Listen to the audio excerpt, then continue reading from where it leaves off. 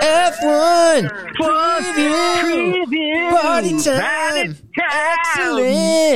Excellent. A most excellent welcome to the race preview episode, Father.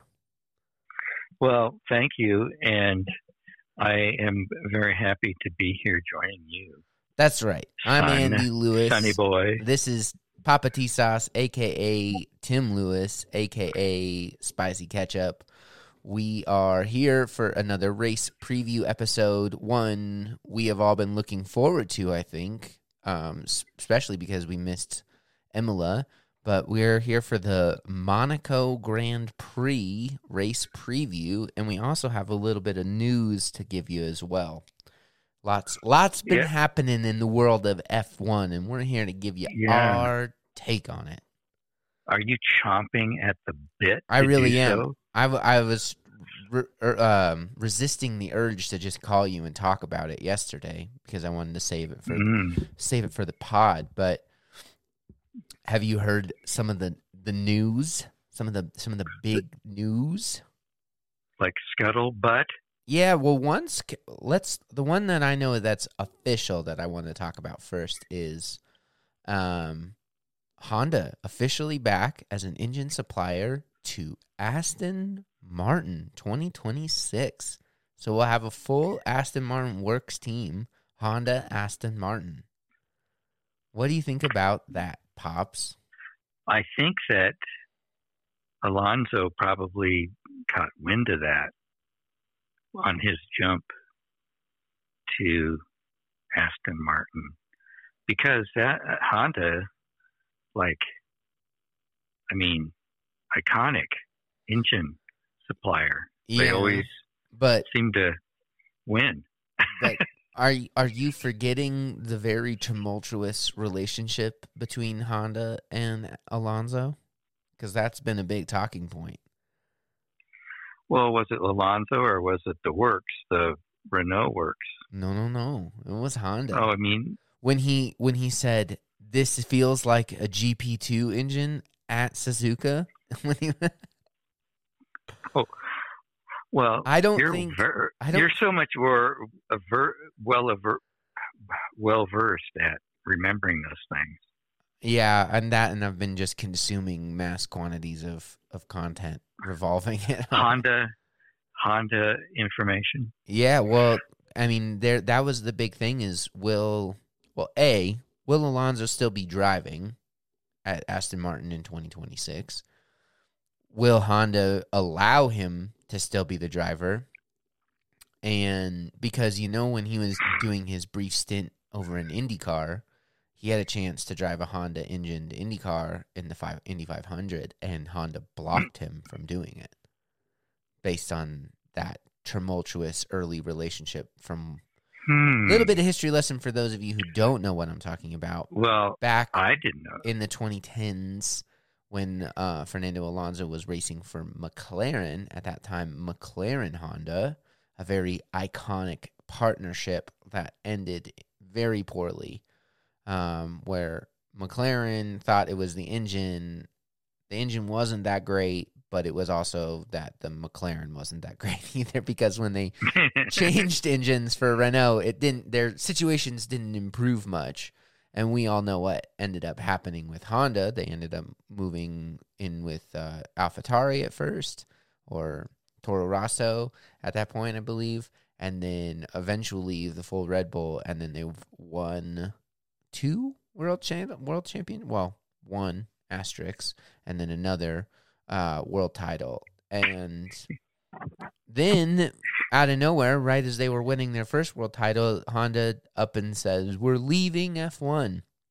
It no longer aligns with our company's goals for emissions and the future of sustainability in automotive," and they pulled out.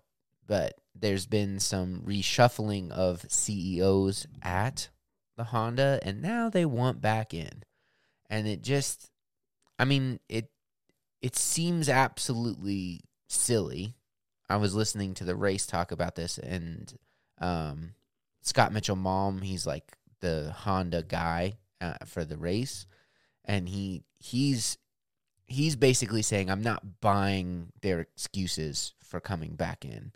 And they really shot themselves in the foot because it could be Honda Red Bull right now. They could be preparing for an era of dominance like the Mercedes era that we've just went through. And instead they let that IP go to form Red Bull power units, and then now they're letting Ford come in and be the name partner on that whole deal. And we're going to have, Ford Red Bull when it could have been Honda, and they're going to have to go to Aston Martin. And I just think it's a really silly thing, and that's a long way of me saying that I think it's really silly, but I'm also ecstatic that we're going to have Honda back in F1 because they've played a role in iconic cars, very iconic cars, one that we're currently witnessing right now. So what do you think about that? Do you think that it's a good? What do you think? Lay it on me, Pops. Well, I think it's great to have him back. I don't know all the politics and all of that involved, but I just because of the history, it's legendary, and that could segue into some of our trivia about Monaco of who's the most poles and who's got the most wins, and I think who does have the most poles and who does have the most wins? Well, that would be Ayrton Senna. Ayrton Senna.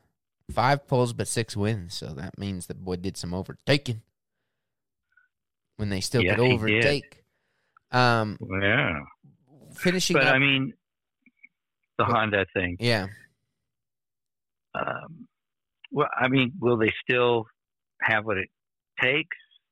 I mean, they are entering behind already, and when they came back the first time with McLaren, they also entered behind. So that is worrying. But I think they've manufactured an engine in similar engine regulations. Like the engines for 26 aren't getting more difficult to build than the engines we currently have because they're dropping the MCUH component of the engine, which was, I guess, one of the most complex parts of the engine. And a lot of engine manufacturers, I know Audi and Porsche, when Porsche was still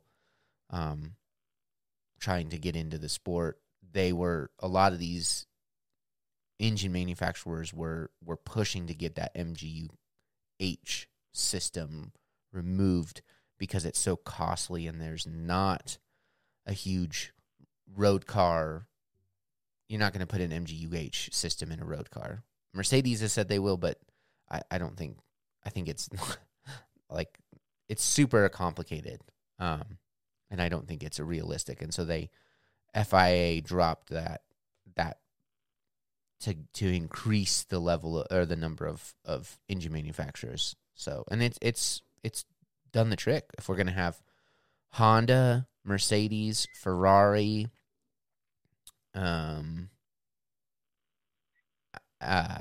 Audi, Red Bull power units.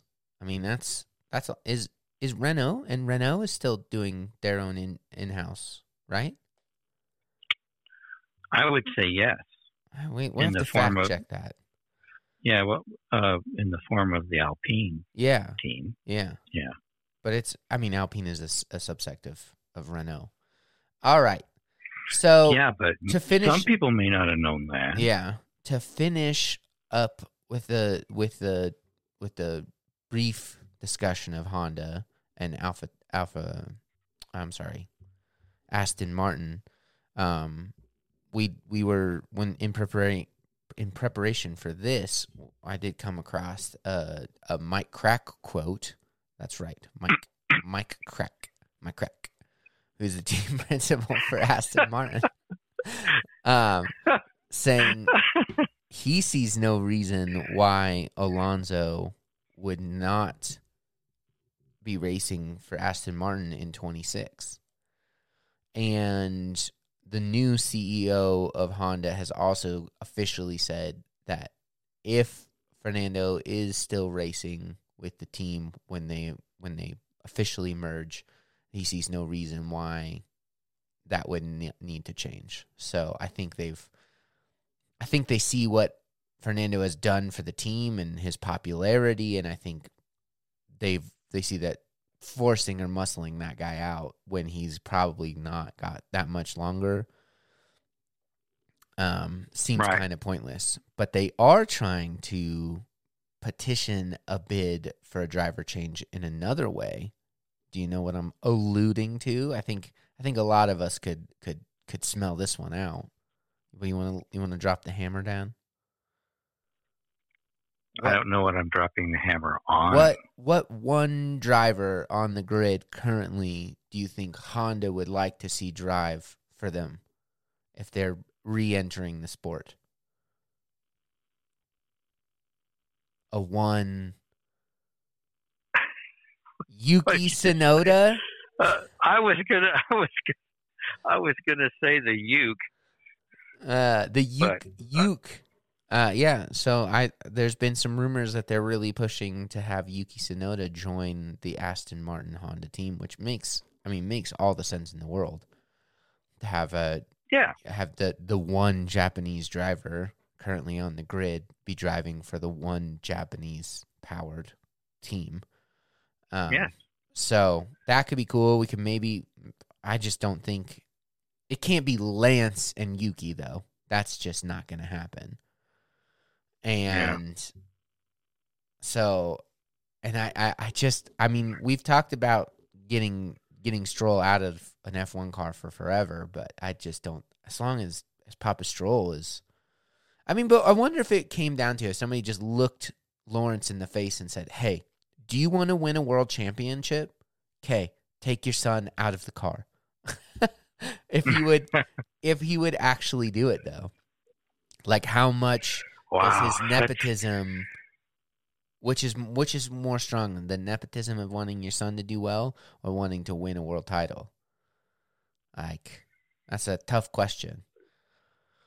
Well, sometimes you got to ultimately let your kid go off and do his thing. Well, and it's not like he didn't he's raced for over 100 races. He's gotten to do a lot of F1 driving. And again, I know we talk shit about Lance quite a bit, but he's not the worst driver that's ever been a paid drivership in F1. True. And he definitely got there too. Like he didn't just like cuz I'm sure he came with some money when he was racing at Williams, but he's still but a lot of drivers did. Yeah. Checo was a paid driver for a long time.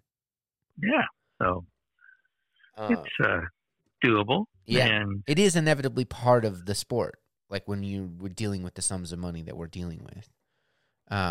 Speaking of sums of money, because we gotta shift gears because we still got a lot to get through. The other big news is that seemingly quite a sum of money that Ferrari is prepared to offer a one Lewis Hamilton to come and race for Ferrari. And I gotta know what you think about that. You think does that hold any water in your head? I don't know. I don't know where Hamilton is in his headspace. It's like some days you almost think like he's ready to hang it up, and then some days he says, "Boy, I'd sure like to get number 8, and, be that guy, the guy." But when you look at the seemingly incredibly organized team of Mercedes, and then kind of this, I don't know, emotional shoot from the hip Ferrari way of doing things. I think it's hard for me to predict. I would say unlikely. Because he doesn't need money. No, And the money, the sums, which is 40 million euros, that are being thrown out, is that the money is the same. It's not like there's a significant monetary gain either way. But I'm liable to, or I want to agree with you. I feel like I mean, the statistics, the numbers will say that both teams are on a downward trend. I think a lot of it's going to hinge on this upgrade that Mercedes has coming. If it's significant enough to put Lewis back up on podiums, I think he might stay. Yeah, definitely. Yeah. I mean, I think if you would have asked me, even end of last year, because Ferrari looked so good, but with all the shakeups, like you said, at Ferrari, I mean, I don't see it. I don't see Ferrari being if he's chasing 8, then I think the likelihood of winning an 8th world title, I mean, just statistically is going to come from Mercedes and not Ferrari. The last world title a Ferrari driver won, the last world championship Ferrari driver is Kimi Räikkönen. And it's in 2007. And the last world title winner for Mercedes is Lewis Hamilton. Yeah, yeah. And he won 7 in a row there. But the big but, right? And this is where you hit the nail on the head when you said, I don't know what Lewis's headspace is. Let's paint some pictures that your boy, who's that, the guy you always talk about, that you watch his YouTube videos? You mean Peter Windsor? Peter Windsor. I saw a Peter Windsor clip talking about this. Yeah. That to try and put you in the headspace of Lewis. You're Lewis Hamilton. You back Valtteri Bottas. You say, I like having Bottas as my teammate. Please keep Bottas. And they say, thanks for your opinion, Lewis. We just signed George Russell. There's one big hit to this is Lewis Hamilton's team that Then, end of 22 into 23, Lewis was adamant that the car concept needed to change. He's like, you guys got to trust me. I've even given you an idea. I guess he came into a meeting with a car concept idea that he had come up with or worked with somebody on. And they said, nope, we're going to go this way. And down the order they fell yet again. Okay. So you're starting to get this feel that you're not the it guy anymore at Mercedes. And then you have the opportunity to follow your hero, Ayrton Senna, and go and race at Ferrari. And there's been this pattern of Lewis in previous quotes where he said, I wished I could have had a chance to drive for Ferrari. And now a chance comes knocking on the door and saying, hey, we want you here in red at Maranello. The team that, I don't care who you are, every F1 driver wants to drive Ferrari. Like, it's like F1, Ferrari. They're synonymous. They're the oldest team, the fandom, the romance, the following your, it took Vettel. Vettel fell to it. Alonso fell to it. Raikkonen, Schumacher, Senna, Prost, Lauder, like the names, the history. You can't underestimate that. My only question is, do you really want to go compare yourself to Leclerc? Or the other thing that I've heard is Leclerc to Mercedes, because Leclerc is seeming very fed up at Ferrari. I don't think there's ever been more likely of a time for Lewis to be, because what has he got to lose? If they're both underperforming teams, they're both sitting seemingly at the same, performance level, And in fact, Ferrari has had a more competitive car in the new regulations than Mercedes has ever had. And you think, okay, I'm Lewis Hamilton. I'm great. I'm going to go there. I'm going to have more say. I'm going to be able to, like, hopefully guide and shape and ensure that we can bring some of that Mercedes culture that Ferrari desperately needs and say, hey, guys, you want to actually win this world title with me? Because I really do. I don't want to retire with 7.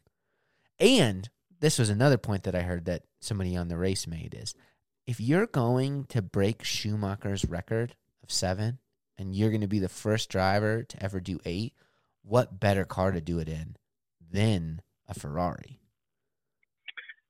Well, Imagine putting that exclamation point on the end of that sentence. Well, just the longevity of this lack of dominance that Ferrari heretofore really would love to.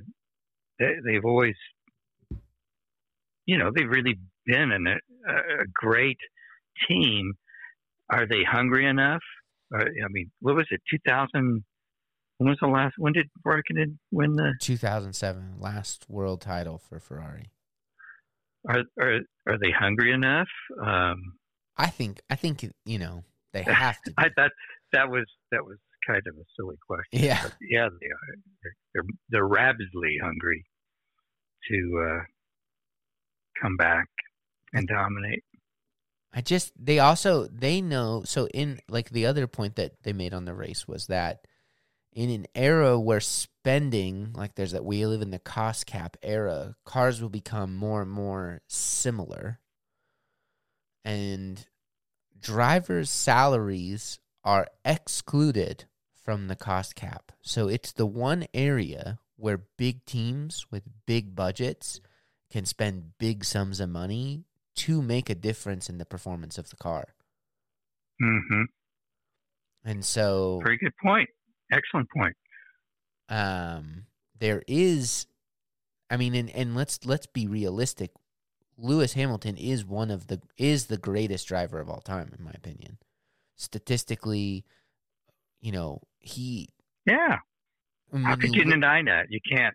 And you can't argue much against that. And when you look at the best shots that Ferraris have had in recent years for a world title, Alonso in the mid 2000s, you had Vettel pretty close in 19.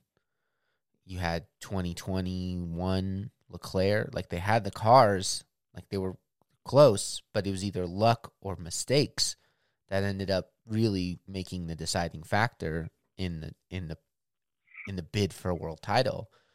Lewis doesn't make that many mistakes. In thinking back, there's very few that really come to mind. One of the things he's incredibly known for is his consistency and his work ethic. And so I think if you actually get a good car, look at what he did in 2020, the way he just never gave up and fought all the way to the end, that made the difference. So many drivers wouldn't be able to do that, And I think they have to see that.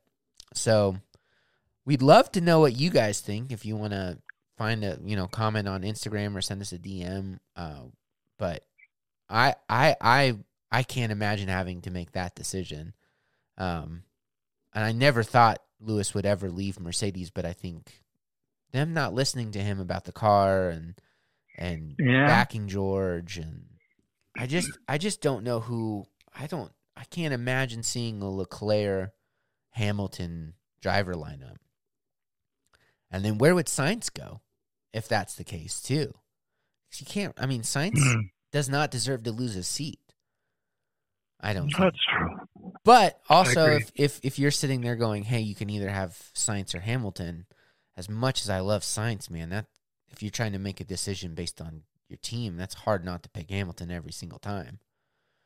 So. Yeah. Boy, interesting. Very interesting. So we gotta give a little bit of facts about some Monaco, Dad. This is a race preview show. It's just turned into a race or an F1 news show. Yeah. But when was the first Grand Prix held in Monaco?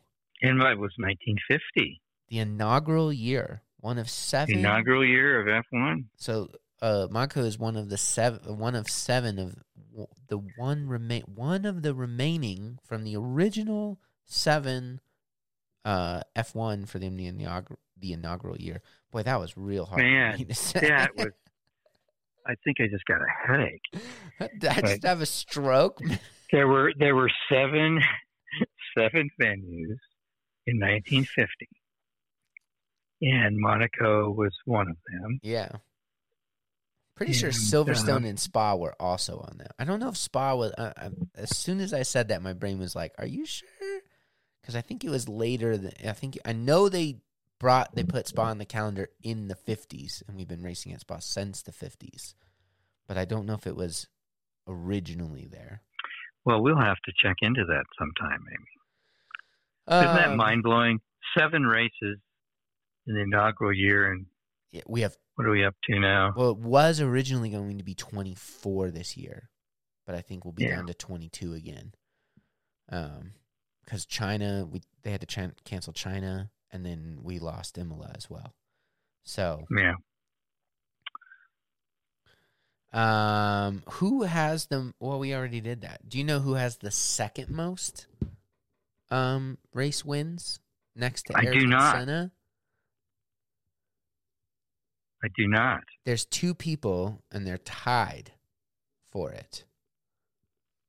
One is an icon, like this. You should be able to guess this. One of the most iconic F1 drivers of all time. Has 7 world titles to his name. Oh, okay. Yes. Say his name? That would be Michael Schumacher. And then Graham Hill tied with Michael Schumacher, Graham Hill for 5 wins each. Now that surprises me. Yeah. So then we have in 4 with 4, Mr. Alan Prost. 5 MP5 with 3, Sterling Moss. Then Sir Jackie Stewart. You can't beat up Sir Jackie Stewart. No. 3-time Monaco winner Jackie Stewart. Then also tied for 3 from 5th. So everybody with 3 wins is Sterling Moss, Jackie Stewart, Nico Rosberg, and Lewis Hamilton. Nico did always do really well at Monaco. Yeah. Unfortunately, the other resident of the Monte Carlo scene is he hasn't been as successful in one Charles Leclerc. Oh man, no! You're bringing up the curse of Leclerc, huh? The curse of Monaco. Well, let me get what's the best he's ever finished at Monaco? I don't know the answer to that. P4. Okay, so here's Leclerc's Monaco record. 2017 F2 feature retired. 2017 F2 sprint race, P18. 2018 P18. 2019 retired. 2020 no race. 2021 did not start. 2022 P4. And I'm pretty sure. And that's his hometown. He grew up there, so there's a lot of this the curse of Monaco, and everybody knows he's the best around it too. I guess he was so. What are the likelihood of having a 0 incident qualifying session? Because we haven't had one at Monaco in the last 4 years, where we actually get to see all timed laps go through. That's what I just want to see. I just want to see who's actually the fastest. And boy, do we have some heavy hitters this year. Lewis Hamilton, George Russell, Charles Leclerc, Max, Alonso. It's going to be I Well, cannot wait. Perez. Perez is a street course wizard, it would seem. Street King. Street King. Street King. Let's see if he can get on pole without putting it in the wall to save his time. Yeah. We do have a 71% safety car probability and a 57% virtual safety car. And definitely, I think, a 100% bad call from Ferrari, probably likelihood based on past races. Okay. Or Red Bull. Red Bull, too, have hung some drivers out to dry on the streets of Monte Carlo as well. What's your what do you like about Monaco, Dad? Let's try, like, for somebody who's a new fan who doesn't buy into the history and heritage card, and they just see a real old, real rich, boring processional race. How would you sell Monaco to them? I would say that, I mean, the drama of Monaco is that rich, wealthy, jet-setting kind of style. Mm-hmm. But man, it's just. I mean, there is one turn, the hairpin, that they actually have to change the steering ratio to make that turn. Yeah. Every year, and without it, they can't make the turn. And I mean, technically, the going into the tunnel and then out of the tunnel into the sun. I mean that, and then of course you're going down to the chicane, where seemingly, to me anyway, that's where a lot of the overtakes happen.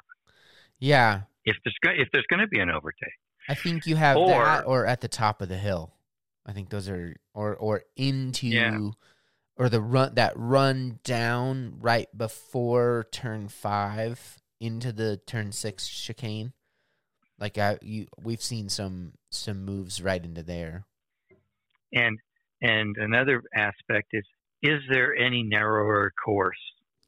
I think that would be that would be the way I would sell it and sell it to you guys. Running down that street where it seems like, I mean, you are just in this like you've got a foot on either side of you, and you're going this incredible speed. It's exhilarating and scary. I mean, you think of the narrow, sketchy sections of all the other street courses. There's like sections that are like that. You know, we think of the old town turns in Baku, like all the stuff. The entire circuit of Monaco is that narrow.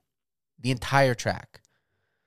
And the thing that I was going to say is, this is, because of its history, is the only reason that it's still on the grid. And some people will be like, I know, because it's boring, get rid of it. But I'm like, no.